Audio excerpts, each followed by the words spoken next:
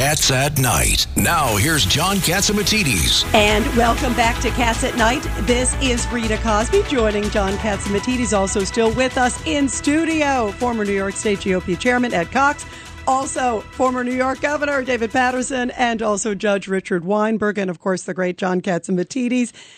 We now bring in Dan Henninger, of course, the deputy editor of the Wall Street Journal, had a really powerful column about the border. Dan, thanks so much for being here. This is Rita Cosby. Great to have you here. Good to be with you, Rita. You know, we just saw, by the way, a few minutes ago, this is really interesting, Dan, a comment from, it's coming actually from two different directions, Pelosi and also New York Governor Hochul, two big Democrats, as you know, basically saying that the Biden administration must take ownership of the ongoing migrant crisis, saying that they have to help. You have to call it a humanitarian crisis. They're not going after the open border, but they are saying you got to help us because all these migrants are coming to all these different communities. What's your reaction to that? That's kind of interesting news that they're sort of taking on the Biden administration somewhat. Wow, that's really interesting. Nancy Pelosi. They must be reading your column, Dan. Yeah, for sure. They're covering their backside politically. They're getting calls from Mark Kelly in Arizona and Catherine Cortez Masto in Nevada. Really, this has become a problem for them at this point. Migration has obviously become an issue with a lot of voters. Sending those migrants up to New York and Chicago and Washington, it's gotten a lot of publicity, and people are appalled at what's going on. And I think it's having a real effect, and Hochul and Pelosi are aware that it's suddenly not going their way. I mean, President Biden and Kamala Harris have essentially checked out for 2 years on this issue. And the question I raise, I mean, let me know what you guys think of it. I think the politics of immigration may be getting flipped right now. I mean, the Republicans have been tagged for years now as being anti-immigrant, notwithstanding their arguments that it's about rule of law. And the progressive Democrats have always self-defined themselves as pro-immigrant. But that's all kind of being exposed now as a fraud. The sanctuary cities were fake. You've got a Democratic president of the United States doing nothing about 2 million people coming into the United States, wandering around the country, small children abandoned. I think the politics of this is beginning to turn around, and that there's an opportunity out there for the Republicans to be seen as perhaps the people who, if they take that opportunity, to try to do something about what's really a tragedy and an embarrassment. And the killing of 140,000 Americans with the Chinese fentanyl coming across the borders with the Mexico cartels.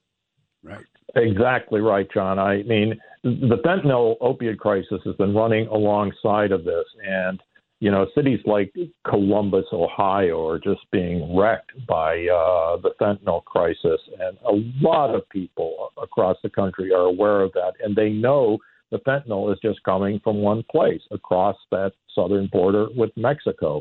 So this is adding up, I think, altogether to a potentially huge political problem for the Democrats. And Dan, it's Richard Weinberg again. And you point out in your column today that the Democrats have now lost their moral authority on this issue. Would you explain that?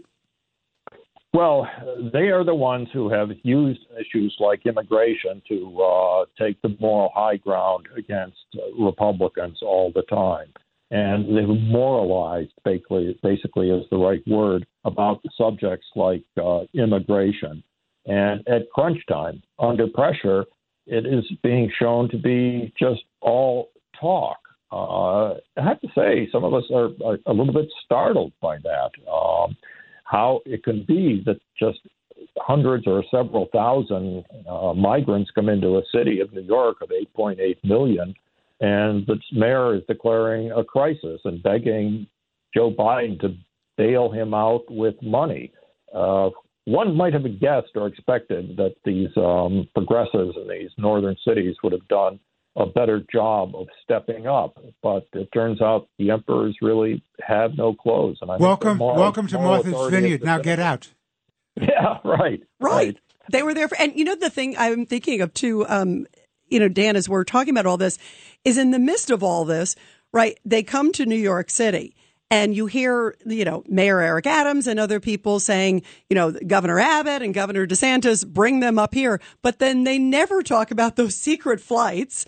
And many of them that even continue just recently into Montgomery, New York. It's like the hypocrisy. I think the average American, no matter what side of the aisle you're on, sits and goes, wait a minute, you're not talking about the tens of thousands that came in secretly from the Biden administration. And the other thing, Dan, that you don't find, I've never seen it on any of the nightly network news cited that 2 million immigrants have come into Texas and into Arizona, and only 20,000 here in New York, and New York's in a panic. That's what demanding $1 billion from Washington. And that's what they get in a day, across the border almost, in the day. But it's never right. cited. I mean, to put it in perspective, the networks just don't say that.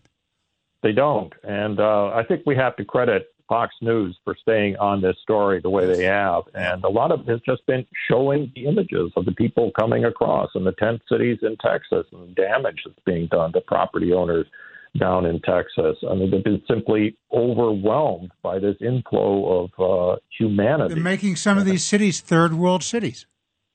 Yeah, they absolutely are. And again, guys, I find it an embarrassment. We're all here in New York City. We see the Statue of Liberty a lot. We know what it stands for. And somehow the simple idea of opportunity, rightly defined, is being traduced by this process. And Joe Biden's the president. He has to bear some responsibility for it. And boy, as you're suggesting, if Governor Hochul and Speaker Pelosi are now calling him out on it, they've got a big problem. I go back one step further with respect to the drugs that are coming, particularly with respect to fentanyl. You said it comes from the cartels. Actually, the chemicals come from China. And the question is, how good a customer is it for you? Maybe with cocaine, maybe with marijuana, maybe with other drugs. But fentanyl kills your customer so quickly, just a small amount. Is there something else going here, Dan, with respect to it coming from China, the chemicals? Breaking news, WABC. And sorry, we got to interrupt you. We just got these details. This is coming from Fox News. And all of you guys, I want to get your reaction. Of course, we're here on Cats at Night. It's saying that Trump loves the idea of testifying before the January 6th committee, according to a source close to the former president. Trump would use his testimony to showcase how Pelosi did not call up the National Guard, John, like you were talking about. Well, Wow. thank you, Rita. I said a little while ago, if I were him, I would testify. Wow. And John, it goes right to the security issue, because all along, in fact, today, they showed Pelosi and Schumer saying, oh, gosh, this is bad. We should call up the security. And there have been reports that, as we just talked about, all of us, that a week and a half before, Trump was saying, call the National Guard, let's get security, that Pelosi would have known and acted like, suddenly it was a brand new detail on January 6th, John. And that goes right to it. In fact, if you want to call me, I'm going to report the real facts, is what he's basically saying in this report. Dan, what do you say about that? But I will add one political detail. We've talked to some of the Republicans running the House reelection campaigns, and they say the January 6th committee is being brought up almost by no Democratic candidate out there. They are not running on this. But it looks like Trump wants to make an example. Sure. And he'll get up there and talk for as long as they want to talk. And will they turn off the TV sets so it's not broadcast to anybody? Yeah, exactly. Dan, what do you think, to John's point, do you think it'll actually happen now that he's saying, they said, we're subpoenaing him, he's calling their bluff? What's going to happen, Dan? I think they can't back down on this, can they? If they're going to subpoena him, he's going to go up there. The question is whether it's before the election or after the election. It's kind of the same question of whether the prosecutor in Delaware is going to move on Hunter Biden before the election or after the election. I hope it's not before the election. We're all going to be up late on election night. Yeah, we Yes, sure we will are. be. Well, Dan, we're going to have you back on again soon. The deputy editor there of Wall Street Journal, Dan Henninger. It's Cats at Night on the Red Apple Podcast Network.